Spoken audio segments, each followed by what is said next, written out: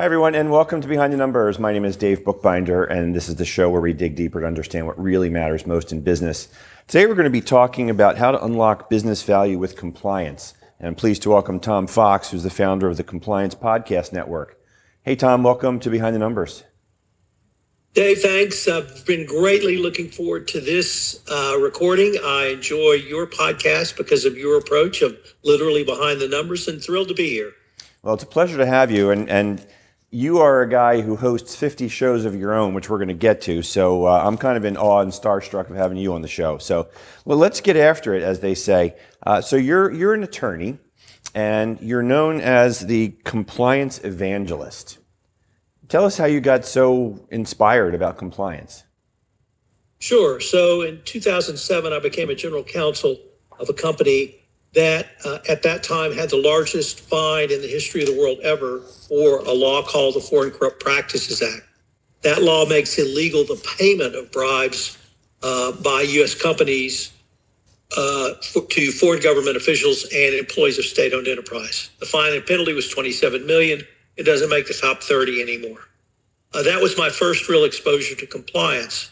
And what I found was I was part of the new management team that got brought in to create a new compliance program and culture for the company. And I found I really enjoyed that. Inevitably, the company was sold and my job went away, and I decided what I really wanted to do with my life from the legal perspective was build out compliance programs in organizations. That's what I really enjoyed. And I started that consultancy in 2010, and back then there were very few lawyers who did that. Lawyers in the FCPA realm, as we call it, either did investigations or negotiated with the government.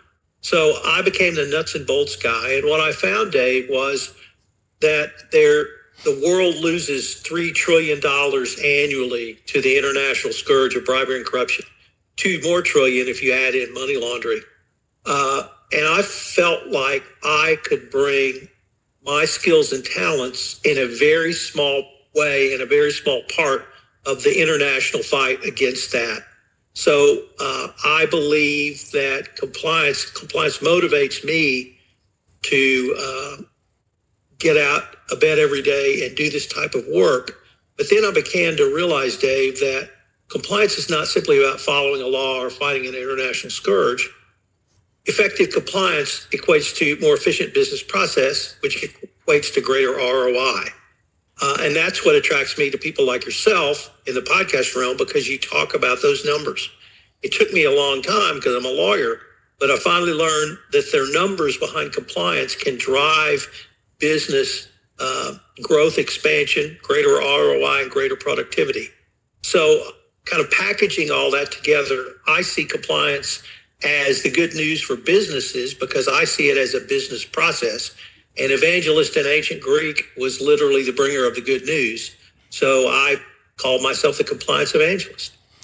I appreciate that backstory. And we're definitely going to unpack the ROI and how to unlock business value. But first, I want to start with defining compliance, Tom. It's more than just financial controls or business processes. Is that right?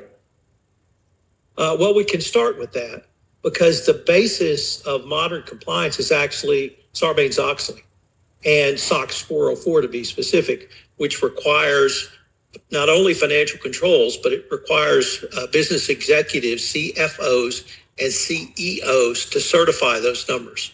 So that was the gift we got from Enron and WorldCom, was Sarbanes-Oxley. And building from there, compliance controls are essentially financial controls. And that's why I say that effective compliance will equate to more efficient business process, because properly seen compliance are financial controls. Of course, compliance has a legal and regulatory component, and that's to actually follow the laws and prevent your company from engaging in bribery, corruption, or other activities that would violate various federal laws. So really you have to put two of those together. You have to put the financial controls, the internal controls that every business should have, together with the more overarching or overview of legal and regulatory compliance. Yeah. And is there a certain point in a company's evolution, Tom, when they should have someone who is dedicated as called a chief compliance officer? Well, if I go back to Sarbanes-Oxley, Dave, I think every business needs robust financial controls, literally out of the box. I think that's the backbone of every business in America, probably across the world, but in America, having effective financial controls allows you to grow your business. It allows you to garner investment money, whether that be a bank loan, whether that be private equity funding, whether you decide to go public. So having robust financial controls is absolutely mandatory. Building out from there, if you have financial controls, I tell people that compliance controls, if you have adequate financial controls, you're 95% of the way there, maybe even 98%. So to take that step to having effective compliance, if you have adequate financial controls, is not a difficult or hard step. I advocate really anytime, certainly by the time you have 500 million in sales, but probably closer to 100 million in sales, depending on your industry, then you can have compliance controls and someone paying attention to that. But if you have already implemented robust financial controls, it's not going to be a long, hard stretch for you.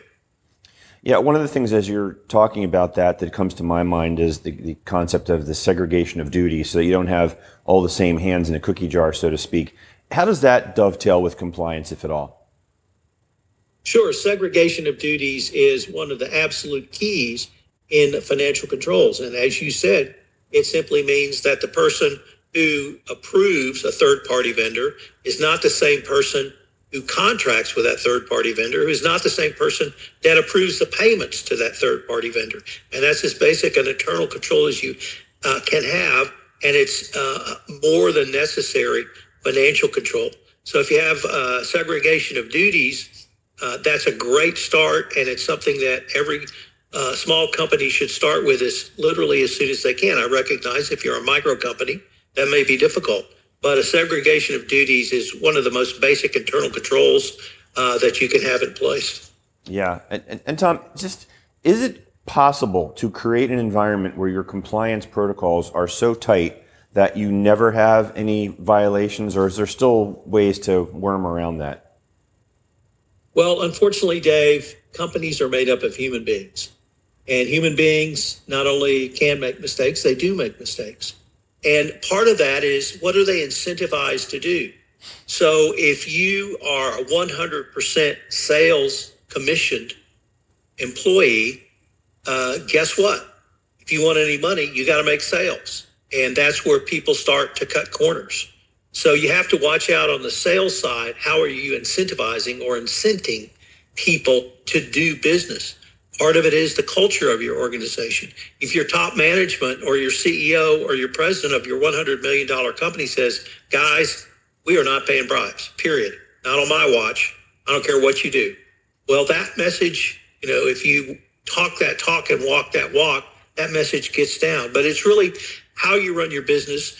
Do you incentivize or disincentivize people? And then not simply having policies, procedures that you train on, but monitoring the effects of those in your overall risk management scheme. Yeah, and part of that risk management scheme that you're referring to is the internal piece, right?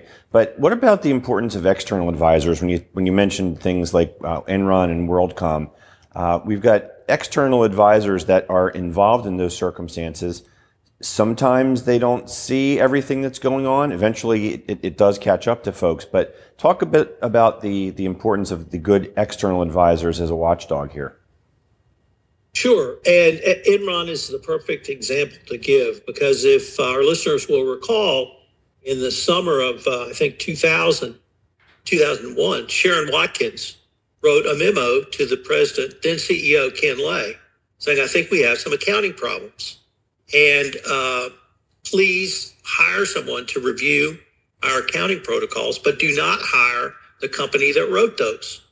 Well, the company that wrote those was the law firm of Vincent and Elkins. And Vincent and Elkins got hired to review the work it had done for Exxon. In 2024, Dave, if you ask me to review my work that I've done for a company, I can tell you the answer now. I don't need to review it. It was great. Yeah. And so you have to have an internal advisor an external advisor who is disinterested, you cannot review your own work, period. That's just a basic protocol, and having external advisors who can review in a dispassionate, rational way and present their findings to management is absolutely key. And frankly, that's the reason we have external auditors or a CPA to come in and look at your books, as opposed to doing it internally. Yeah, I mean, look, I've got to play within rules as a valuation professional. If my accounting firm is doing an audit for a client, I can't do the valuation and have numbers wind up on a balance sheet that we're auditing. So it just does not work that way. So I totally understand that piece. I remember about the Enron situation back in the day, and looking at them, they were a highly touted stock. Everybody was talking about them as the big growth story.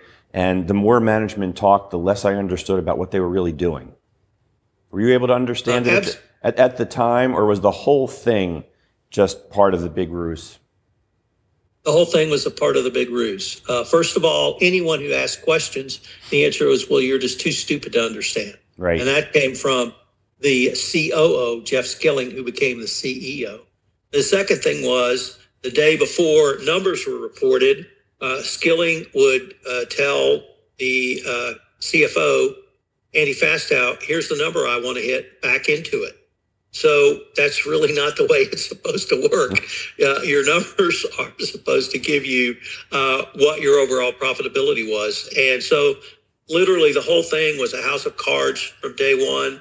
And eventually they got caught because they couldn't bring in or generate any more false profits. Yeah, and that is a very extreme example of going behind the numbers. Tom, for folks who want to learn more about you and how they can connect with you and find the podcast network, what's the best way to do that? Sure, Dave. So the Compliance Podcast Network can be found at www.compliancepodcastnetwork.net. We post 6 to 8 shows daily on the network.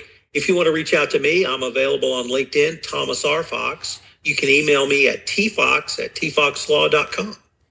Great, thank you for that. I want to talk about the use of data, analytics, artificial intelligence, and how all of those things play into the compliance space.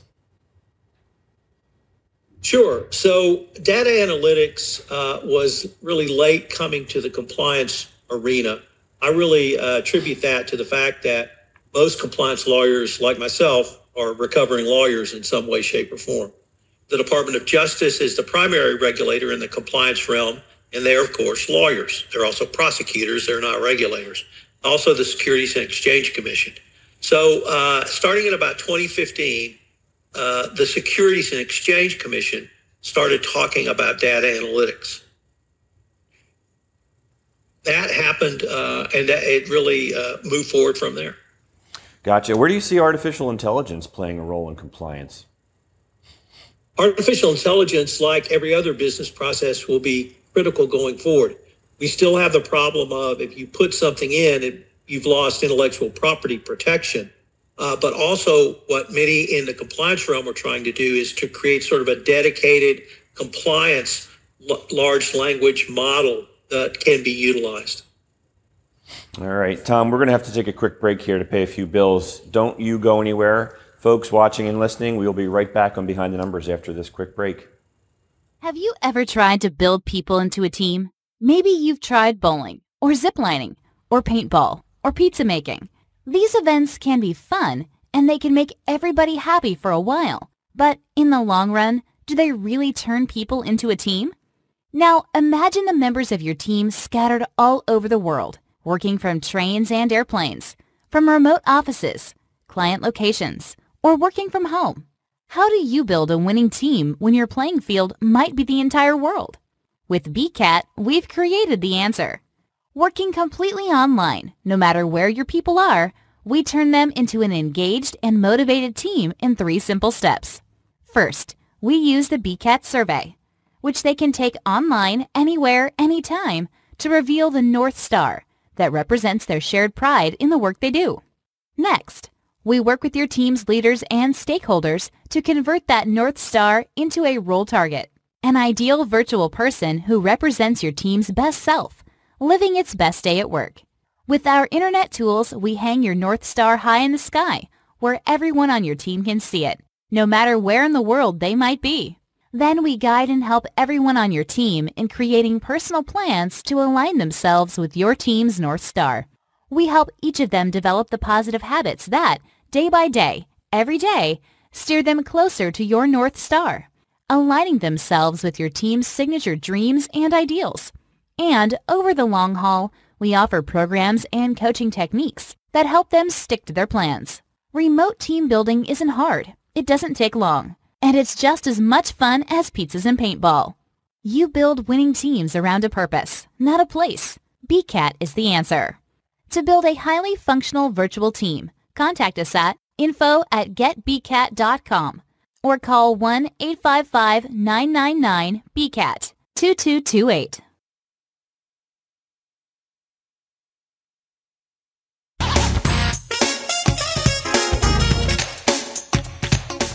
And welcome back to Behind the Numbers, everyone. I'm Dave Bookbinder, and we are talking all things compliance with Tom Fox, who's the founder of the Compliance Podcast Network. Tom, before we had to go to commercial break, we were talking a little bit about the use of data, analytics, AI, and I think that's a great jumping off point to talk about something that you alluded to in the first segment, which is how compliance can make business more efficient and more profitable. Let's unpack that. Sure. So let me just start off by saying, before the break, I started about the start of the data analytics conversation in compliance. That really ramped up during the pandemic, and it's going full speed, almost hyperspace here post-pandemic. That has been driven by the regulators in the form of the Department of Justice. We've had two recent enforcement actions where they have made clear that data analytics, the implementation of a data analytics program by companies who violated the FCPA was a key factor in those companies receiving a discount on their overall fine and penalty. The Department of Justice has hired the former top chief compliance officer who implemented a corporate data analytics program for compliance to help the Department of Justice and their data analytics own program. So the regulators are focused on that. What the compliance officer needs to focus on is two things: access to the data, and then two, understanding what it means. Now, I'm going to pick on myself because, once again, I'm a lawyer. I can barely add 2 + 2. So I know where the data is, but somebody's going to have to get it. And that means IT. That means an external resource. That means my CISO, maybe my chief technology officer. So I have to have a conversation with you. But two, what does it mean? Can I come to someone like you and have you explain it to me? Do I need a data scientist to explain it to me? How about if I just look for anomalies? I set an A and a Z point. Below A, I investigate. Above Z, I investigate. Everything else is within a reasonable range based upon my overall risk assessment. And I'd like to point to a couple of examples where data can be utilized in ways far beyond compliance, really leading to this increased business efficiency. And these are both public, so I can talk about them. A company was going to do what you and I would call a straight fraud risk analysis of business development employees' gift, travel, and entertainment spend. So they went to a business unit and they were looking for, it was $75 limit before you had to get pre-approval. So they were looking for the, split receipts at $74.99, all of the traditional fraud indices. What they found was something very different, Dave. They found that to get a contract, and it was a geographic region, the business development people had to spend some amount of money. The government officials or other customers wanted to be wined and dined to create a relationship. Nothing wrong with that. That's a standard part of business. But the most interesting thing they found was that there was some point at the high end where it became clear that it didn't matter how much money you spent on the customer. They were not going to sign a contract. Whether that customer, enjoyed being taken to dinner, enjoyed gifts, travel, entertainment, whatever it may be. So the company said to this business unit, business development people, you have to spend A and you can't spend above Z. Well, they thought that the business people would go nuts. Well, it turned out the business people loved it because it gave them a metric. by which they could understand, I'm at Z. I don't think this customer's going to sign a contract. I'm going to go to the next one. So they were able to compress their sales cycle and reduce their overall gift, travel, and entertainment spend. That was an insight which they were, of course, not expecting at all. The second is under the FCPA, that law I referenced, there is some risk in paying for travel of government officials. It can be managed, but there is some risk. And a large HVAC manufacturing company had previously brought foreign government, and this was a company, not a home air conditioning unit, but like a country club or a building or a whole series of units for structures, that size construction. They would bring foreign officials to their manufacturing plant in the United States to show them their manufacturing. And they would pay for the travel, and they would pay for all rooming and lodge while those people were in the United States. Now, this was a legitimate business expense, certainly acceptable under the FCPA, but they decided to discontinue the program. They still would allow customers to come to the United States, but they wouldn't pay for their travel or their stay in the U.S. Well, what they found was their entire customer base who came to the U.S. changed, and it changed in the following. The people who came were invested in the HVA systems, and they were usually decision makers who had contract signing authority. Previously, it was viewed as a boondoggle to come to the United States because all expenses were paid. So once again, the company found they had a higher quality of customer. They had customers who were motivated to sign contracts so that they could make sales.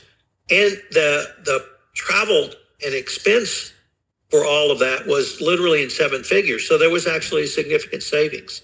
Once again, this was a response to a perceived compliance risk, but the change actually made the business more efficient and more profitable. So that's the thing that is perhaps the most striking about when compliance starts looking at data.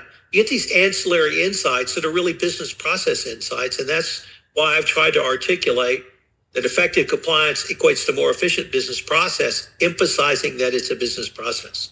Yeah, and those are great anecdotes there, because when you talked about especially the business development story, that's kind of a counterintuitive argument that I would have expected to come out of that. So fascinating stuff, and I appreciate you sharing that data.